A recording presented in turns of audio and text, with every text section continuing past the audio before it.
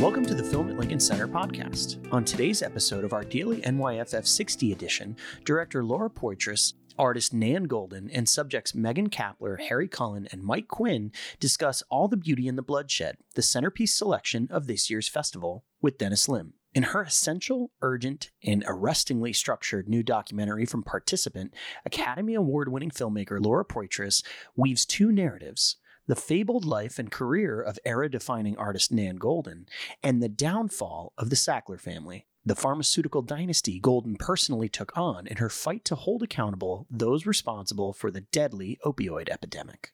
Following her own personal struggle with opioid addiction, Goldin, who rose from the New York no-wave underground to become one of the great photographers of the late 20th century, put herself at the forefront of the battle against the Sacklers, both as an activist at art institutions around the world that had accepted millions from the family, and as an advocate for the destigmatization of drug addiction. Illustrated with a rich trove of photographs by Goldin, who mesmerizingly narrates her own story, including her dysfunctional suburban upbringing, the loss of her teenage sister, and her community's fight against AIDS in the 1980s, Poitras' film is an enthralling, empowering work that stirringly connects personal tragedy, political awareness, and artistic expression.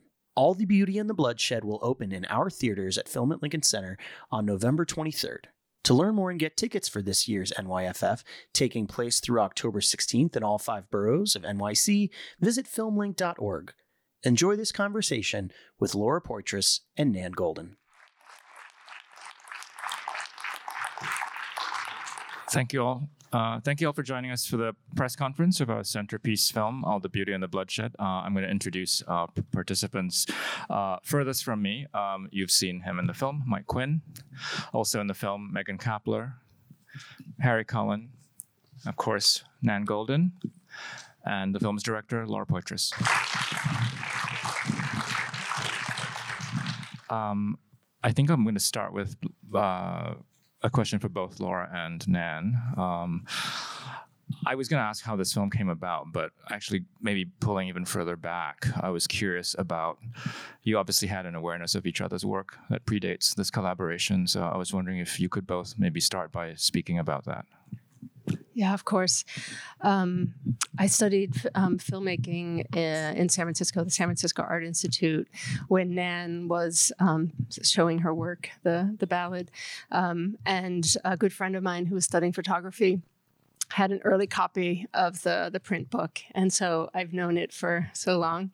And, Nan has, influenced multiple generations of filmmakers through her storytelling and the sort of emotional depths of her work. So I've known about her work and the courage that she brings to it throughout my filmmaking career. And then when she started doing these protests, I was just so moved and inspired that Nan was using her position in the art world to call him to hold the Sackler family accountable. And I'd always known Laura's work and been a huge admirer, enormously. And actually, when Snowden came out, I met her in the Lisbon Film Festival. I was on the jury, and I asked some really stupid questions,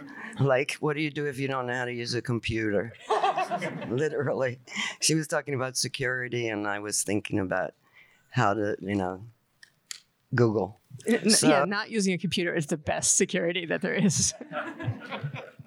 And then I followed all her work, and then it came that it was an option that she take over the film. We had already started it for 1.5 years with 2 of the people from Pain. And Howard and John Lyons, Howard Gertler, introduced Laura to the project. And I really thought that I wasn't important enough, that I didn't have any documents worth releasing. So I was very scared at the beginning that I wasn't up to what Laura was doing. So maybe you can tell us what this project was initially before Laura came on board. So what used maybe I don't know if the other members of PAIN want to, if Megan and Harry, you were also involved. The idea was to document the activism. It started right after I got out of a clinic for my addiction, and two of my assistants that I'd worked with for 8 or 10 years wanted to make sure that I started doing work again, as well as PAIN. So that's how the idea came up of making a film together. And we went different places. We went to LA, to a sober community there. So it was going to be both about recovery and PAIN. And we didn't have any money. So the shooting was limited, and then the director got pregnant, and then Laura. Laura, do you want to pick it up from there? Yeah, I mean, Nan says it's like so matter of fact. I mean, it's incredible what PAIN did so quickly. Nan, when she came out of recovery, she read this essay by Patrick Radden Keefe, who you see in the film. This was 2017? 2017, fall 2017, where he sort of, I mean, the scandal around the overdose crisis and the link to Purdue was very well known, but the Sacklers had been very successful to sort of keep their name out of the press. Mm-hmm. And he wrote this scathing expose that sort of made this link, and Nan read it, and she's, as he says in the film, says called him up immediately and says, we need to do something, we need to organize. And then she did this, this art forum sort of declaration of like, here's, I'm creating an organization. We're going to hold these people accountable.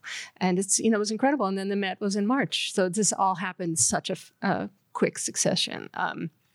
As for, it's, for me, it's so inspiring to, work with a group of people, to be trusted to tell the story with people who are taking the kind of risks. I mean, the risks were real. The Sacklers have vast resources. They can use their lawyers, their private investigators, and other dirty tricks to come after people, which is what they do. And so there was a lot at stake, and they took enormous risk to and also reputational risk for Nan to stick her neck out and bring this concept to the various cultural institutions that collect her work. To go against art patrons was extremely risky and extremely vulnerable. And at the time, we remember people calling and saying, "What are you doing?" And one of the successes in this is that the dialogue changed within a year to 18 months, where suddenly people were saying, "No, this is wrong with it. Take their names down from the institutions." So it was an incredible risk for a practitioner to put herself out there and then to change the social dialogue completely. I didn't really think about the risks. Like when I want to do something, when I get obsessed, there's no stopping me. And I hope more people get obsessed from reading your articles.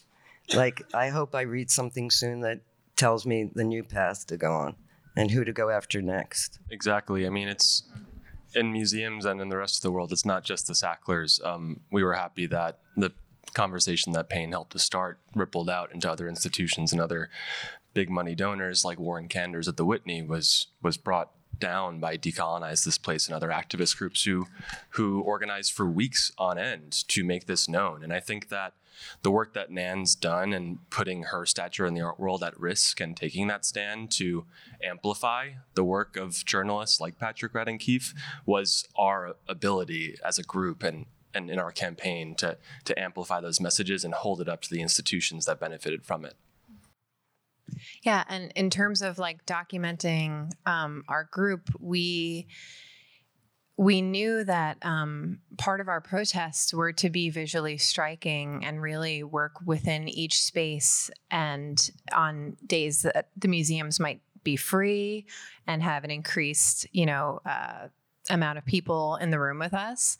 And that was really important because we didn't, want to be doing these smaller actions, and we knew that we wanted them to be visually striking, and it was great to document that. And even in the beginning, when museums were silent in their response to our protests, we knew we were doing the right thing, and we stuck together and worked it out until the names started coming down. But first, the refusing of the funding, that was the first step from the museums.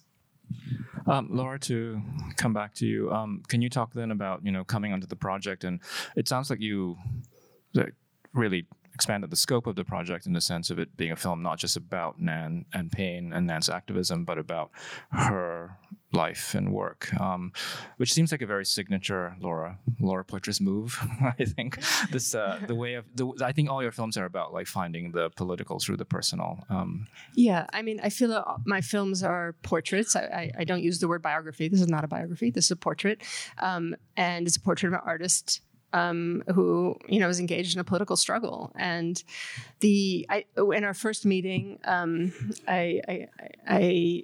told me about Witnesses Against Our Vanishing, which I didn't know the history of. I of course know David Wojnarowicz's work, but I didn't know that she had done this extraordinary exhibition at the height of the tragic AIDS crisis, and that it had created this national outcry of sort of culture wars, part of this whole culture wars conversation. And when Nan told me that she had curated this show, like she had sort of like made that choice, I knew that was going to be an anchor. I knew that this film had to go into the past and that there had to be convergence between that historical moment and what we're dealing with today, because I think this country has a tendency for amnesia. I mean, we went through the AIDS crisis. Why isn't there universal health care in this country? Like, how much more suffering and death does this country need to go through before like basic human rights are met? And so there was something about that, and then just also something about Nan, like being on the right side of history over and over again. Can you talk about, I guess, really editing and finding the form, because it's quite complex. You had the chapters, but then you also had this constant movement between the past and present. I mean, once we started working on it, I mean, this is Cinema's collaborative, and we had an amazing group of collaborators, including Nan and her studio, in terms of structuring the film. But we wanted her slideshows to be part of the film, to be an essential part of the story. And the collaborators, Joe Beanie, who's extraordinary editor, who's worked with Werner Herzog, and Lynn Ramsey, he sort of kind of did like an outline of a structure, sort of moving between past and present. And then Amy Foote is really an extraordinary editor with Verte material. So those are the sort of key editors. And then working closely with Nan to, every step of the way, like once we shared a cut with her, that we were being truthful to her experience as best we could. I wanted to actually talk about just the use of Nan's work in the film, and the photographs and the slideshows. And it's so interesting. I mean, the context in which you see these images, whether they're, photographs on a wall or in a book, or actually here in the cinema, I think there's like a real power to seeing them within the context of a film as a communal experience in a big dark room like this. I'm just curious about, how you thought about using these slideshows within a movie. I mean, in a way, they were pillars, they were anchors that we were trying to, Nan has done such extraordinary work about her life, and that we were, that throughout the film, that we were sort of building towards it. They were the sort of pillars that hold the film up is how I think about them. And then, hopefully the audience who sees the film will also encounter the slideshows, because they're just so incredible. And, that's the ideal. The ideal situation is that the work, they can sit alongside each other.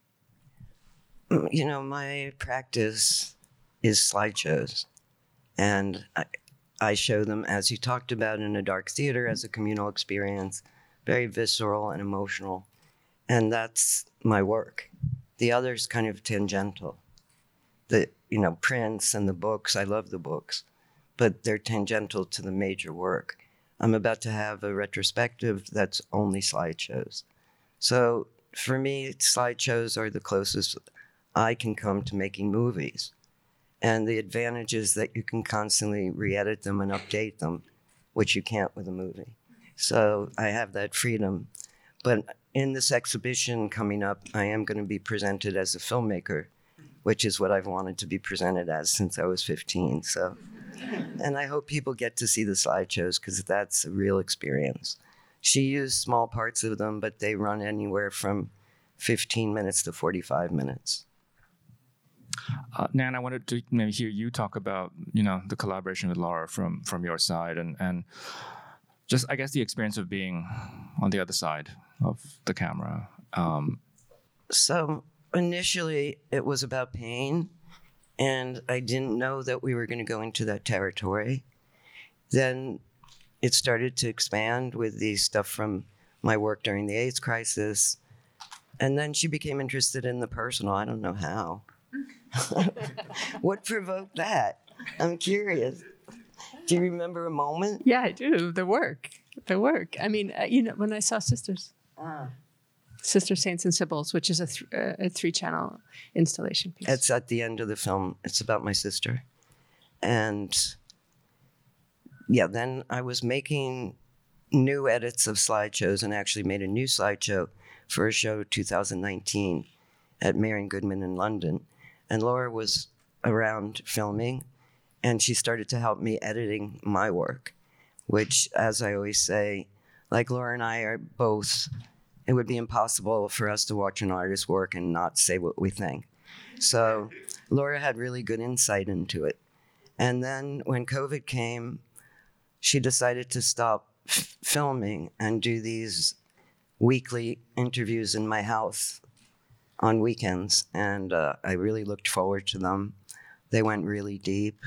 And they were always with this amazing understanding that I could take out anything I didn't want. Because the film is my voice with my pictures telling my story. So it has to be my truth. And that's a delicate thing when someone else is editing your words.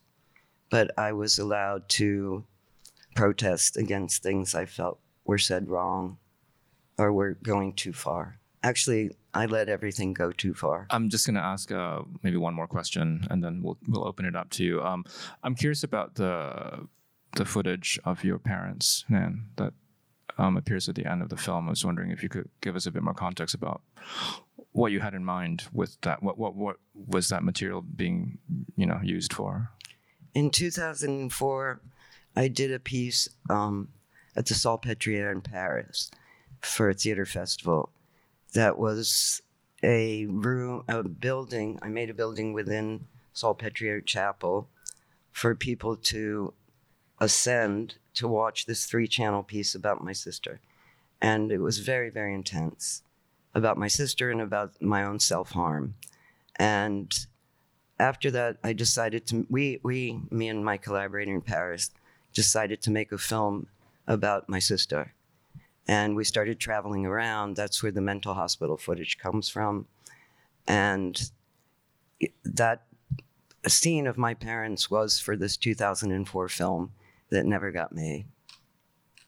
The editor looked at the material and said it was too boring. It's true. What was your reaction to seeing it, Laura?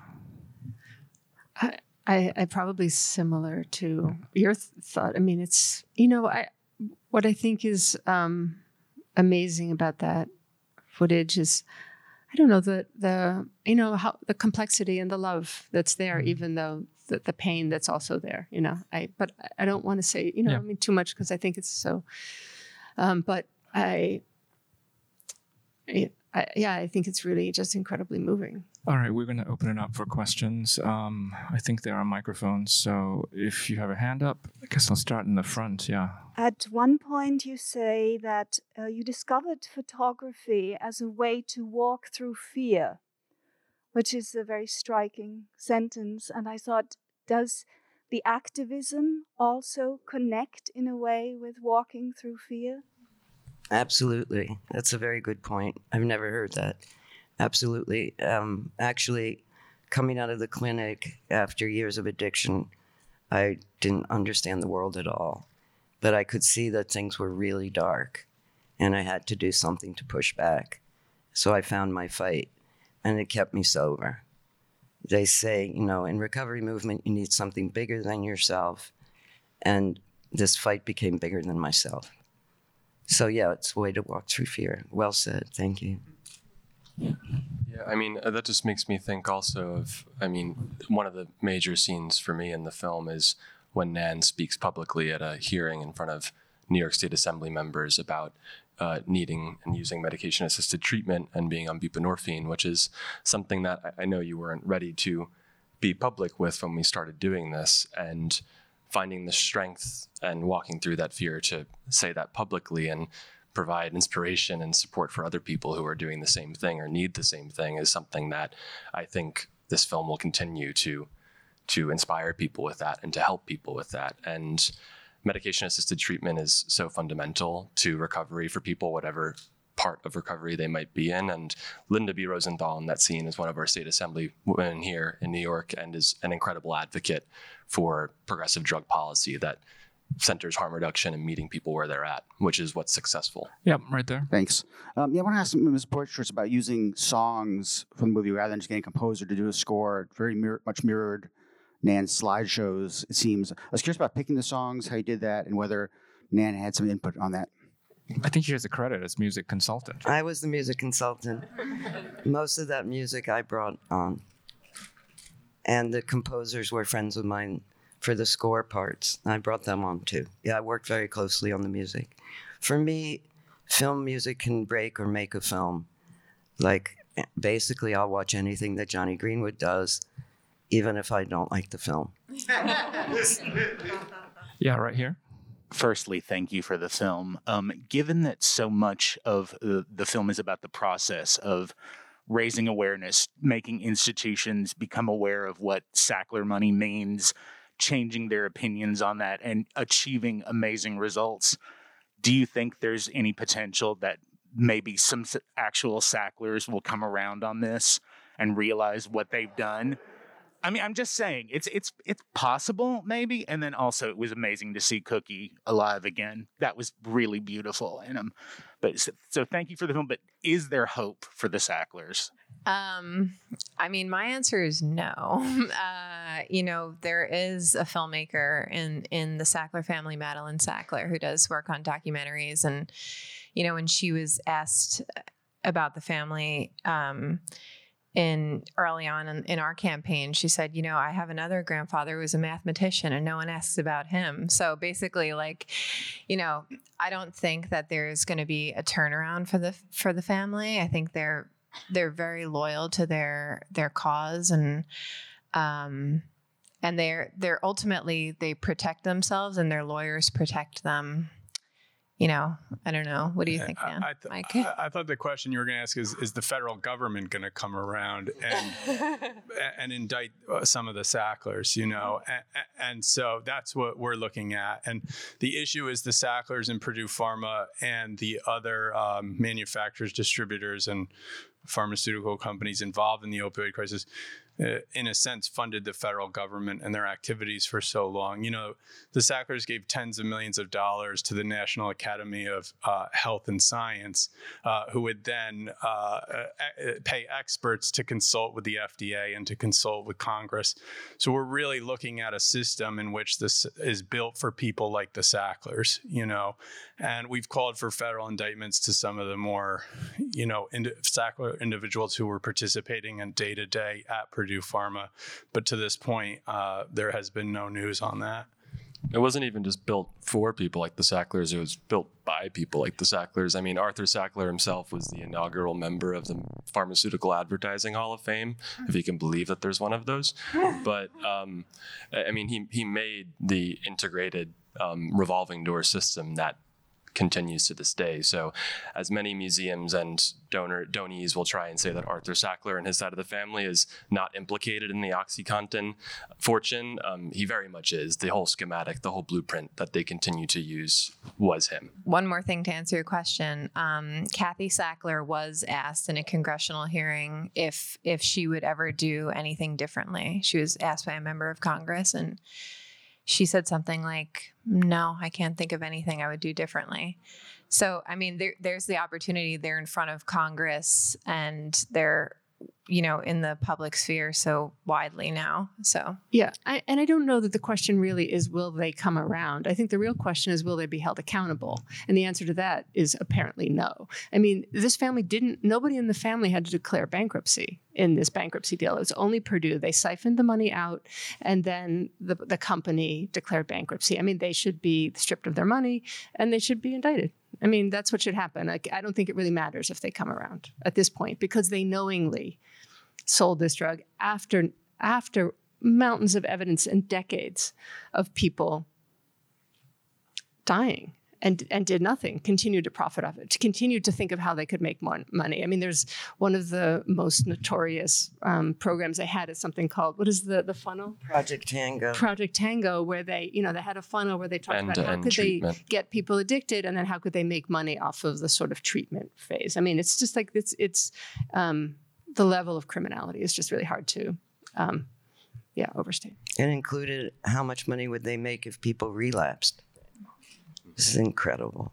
Yeah, and I will just say that I think what I'm more interested in seeing than the Sacklers coming around, or even the federal government coming around, although that's important too, is the rest of the country coming around. I think showing what the Sacklers have done is important because they relied so heavily on stoking the flames of a racist war on drugs. And Richard Sackler said, we have to hammer on the abusers. They're reckless criminals and they're the culprits of the problem. And the only criminal here is Richard Sackler and his ilk. It's not the people who are suffering, who are either suffer from chronic pain and now need OxyContin and other opioids, but can't get them because one family saw fit to make as much money as possible. Or people using drugs on the street who now have a poison drug supply where fentanyl is everywhere, but the only thing our government knows how to do is arrest people and put them in prison.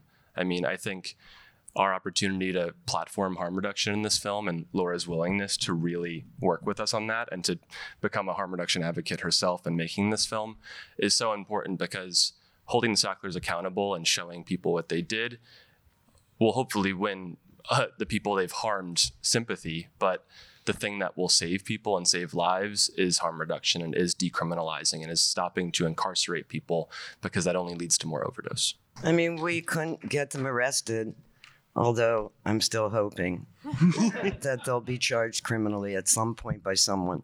Their lawyers make a phenomenal amount of money. Mike? Yeah, so I think to date, and not to get off track, but they did push the civil liability into a bankruptcy court so that they could sort of self-direct their settlement.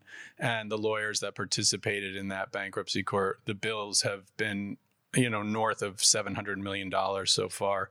And when you look at what they are attempting to settle with individual victims, a fraction of the actual people that they hurt, I think it's close to $750 million. So the lawyers involved that represent the Sacklers and represent Purdue made just as much as the parents of whose children were killed, the children whose parents have disappeared and are incarcerated now.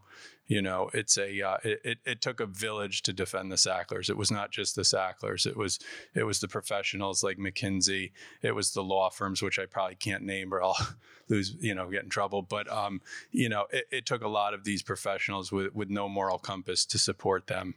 This whole process has been nothing more than the defense of basically eight people from the same family. And in the process, these lawyers and professionals have collected a lot of money. And those lawyers and professionals go on to represent, different posts within the government. So it's a very complex problem, and it's one that we don't see easily resolved, but it's one that we think that people like Nan Goldin and Laura Poitras can certainly tackle and raise a spotlight on. So we're very, very grateful. And we're also grateful of the results that we've seen with that's happened at our cultural institutions. Because while we can't convince the federal government to do what's right, we have been able to convince some really important institutions to take down the Sackler name. And it's just an incredible result. So, I just realized it's kind of 8 of us against 8 of them. And I just want to call out Mike Quinn, that he was our lawyer through the whole thing pro bono. And they made millions, the other lawyers. So that's why I think they won't be held criminally accountable. No one can afford to go up against their lawyers. Yeah. And I do hope, I mean, one of the hopes I have as a filmmaker is that the film serves a bit of a blueprint for activists. And then also, how can, you go after people, and the fact that after they went into bankruptcy, that this group chased them into bankruptcy court is like one of my favorite pieces of, direct action that I know of. It's pretty amazing. Yeah, right there in the middle. Thanks very, very much for this film. I think it is important, and I think it will reach a lot of people. And also, I'd like to thank you for overcoming the sadness and the anger that you must feel in order to take action. It's difficult to sustain that kind of faith and determination, and I congratulate all of you on that.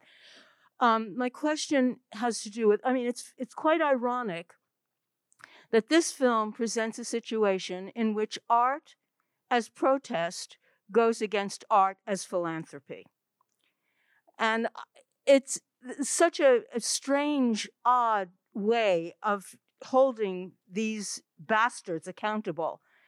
I wonder whether that kind of situation extends to what's going on in documentary filmmaking right now, where there's a lot of purchase of quote unquote content by basically commercial interests that have nothing whatsoever to do with the intent to reveal the systemic problems that we're facing in this country right now. So I would agree for the need to be, that we need to be careful in the field, but I know many documentary filmmakers that are close friends, and these are independent thinkers, and they make great work. Perhaps not in systems that are ideal, right? The structures of the system of how this country in general fails to support the arts is, it's outrageous if you compare it to other wealthy countries where arts are supported. So I'm not an advocate for the system that we have, but either be it philanthropy or, money coming in to or maybe like you could say like a lack of willingness to take risks in terms of artistic risks, right? Like that, I'm not happy about that. I am happy that documentary filmmakers are able to support themselves more today than they could maybe a decade ago, and that's not a bad thing. I think the thing is how do we make sure that independent voices are protected and that people don't have to compromise? And one of the I think most concerning issues is that this kind of global platforms creates a sort of potential censoring because certain countries you can't show certain things. And so what does it mean if you make a film that is critical of a certain regime and then you can't distribute that film in that country? So I'm worried too, but I really think we have to give a lot more credit to independent filmmakers as journalists too. There are journalists who do adversarial work within complicated organizations, and I think we need to support those visions. In terms of pain, the interesting thing about our group is that we answer to no one except for what our group is deciding on a weekly basis. We don't have outside funding. I think our biggest donation was $10,000 early on, but we, through Nan's leadership, really confront systems that do scare us and do scare other people from confronting them. But I think with Nan walking through her fear, as what was said before, we have the freedom to take on Purdue and then take on, address McKinsey and take on other systems of oppression that we feel fit, and we don't feel limited because we are grassroots, truly. We have time for one more question. Yeah, right there. First of all, congratulations on the film. This is mostly for Laura and Nan, but I'd love to hear others chime in. You've spent a lot of your life documenting and being witness to the evolution of direct action and political action and community organizing shift and enter into the digital realm. I was wondering what and given that the film creates this dialogue between the work that ACT UP did and the work that PAIN is doing, I was wondering what your experience has been documenting that shift in evolution, both as artists and participants. So the question is about sort of activism in sort of the digital age versus like other generations. I mean, I can say, I will say that in organizing our actions, I mean, Nan said herself that she was trying to learn how to Google a couple of years ago, but it's always been important to us to have a physical presence. I respect the what you're asking, but I do think that first and foremost, having a physical presence and connecting with the people in the space that we were at was the starting point for a lot of our actions. And I would certainly going from that and plugging into our media contacts and helping to speak through the media rather than to them was always a huge thing that we took from ACT UP, and developing a visual language that could be striking even in a visual. I mean, for me, that New York Times image of the Guggenheim action went all around and people still remember it because it was a striking image. And I think finding ways to break down a complicated stump speech into a simple distributable kind of image or piece like that became something that we figured out along the way. But like Megan said, picking a free night in a museum because we knew that it would be packed and at some point people would lose track of who was us and who wasn't, was a really big part of it. And getting on the nightly news that evening, hours after we were there, and then it flies around and gets into the press. But I think social media for us has never been one of our biggest strengths, but I think the ways that we can coalesce with other groups through that, especially grassroots groups in New York, like Megan said, we're pretty tight. We run a shoestring budget and we don't have that many people in pain itself. But groups in New York, like Vocal New York, like Truth Farm, like Housing Works, like ACT UP New York, are groups that we looked to lead us through the harm reduction part and the grassroots part, and we would take those messages, amplify them, learn from them, and use Nan's stature and the attention that pain had garnered to try to spread that as much as we could. Actually, I do want to add one thing also. We, about a month ago, did an action outside of Governor Hochul's office to advocate for the authorization of overdose prevention centers across New York State. There are currently 2 that opened last year in New York City, uptown, run by Washington Heights Corner Project. And they've reversed over 500 overdoses in the year that they've been open. They also reduce hospitalizations and save an immense over 500 now. But they also reduce an immense amount of hospital and emergency room costs and give people resources whether or not they're ready to stop using drugs. Governor Hochul could tomorrow, if she wanted to, authorize those across the state. And it's clear to us that they're needed even more sorely upstate, where there's less of a network of resources than they are down here. And 2 overdose prevention centers in Washington Heights and Harlem can't save all of the people in New York. So Governor Hochul has a responsibility to do that now. I just want to add one thing. I'm glad that Harry said all that. I'm going to divert to say that early on, I refused to do any actions where it was just the media. It had to be a day when people were there. But if ACT UP had had the media that we had and, digital news getting out, I think things would have worked quicker than they did for ACT UP. So that is beneficial in that way. Okay, I think we're out of time. I'm going to ask you all to please stay in your seats while our guests exit the theater. I want to thank all of you for the film and for the work that you're doing. Thank you. Thank you.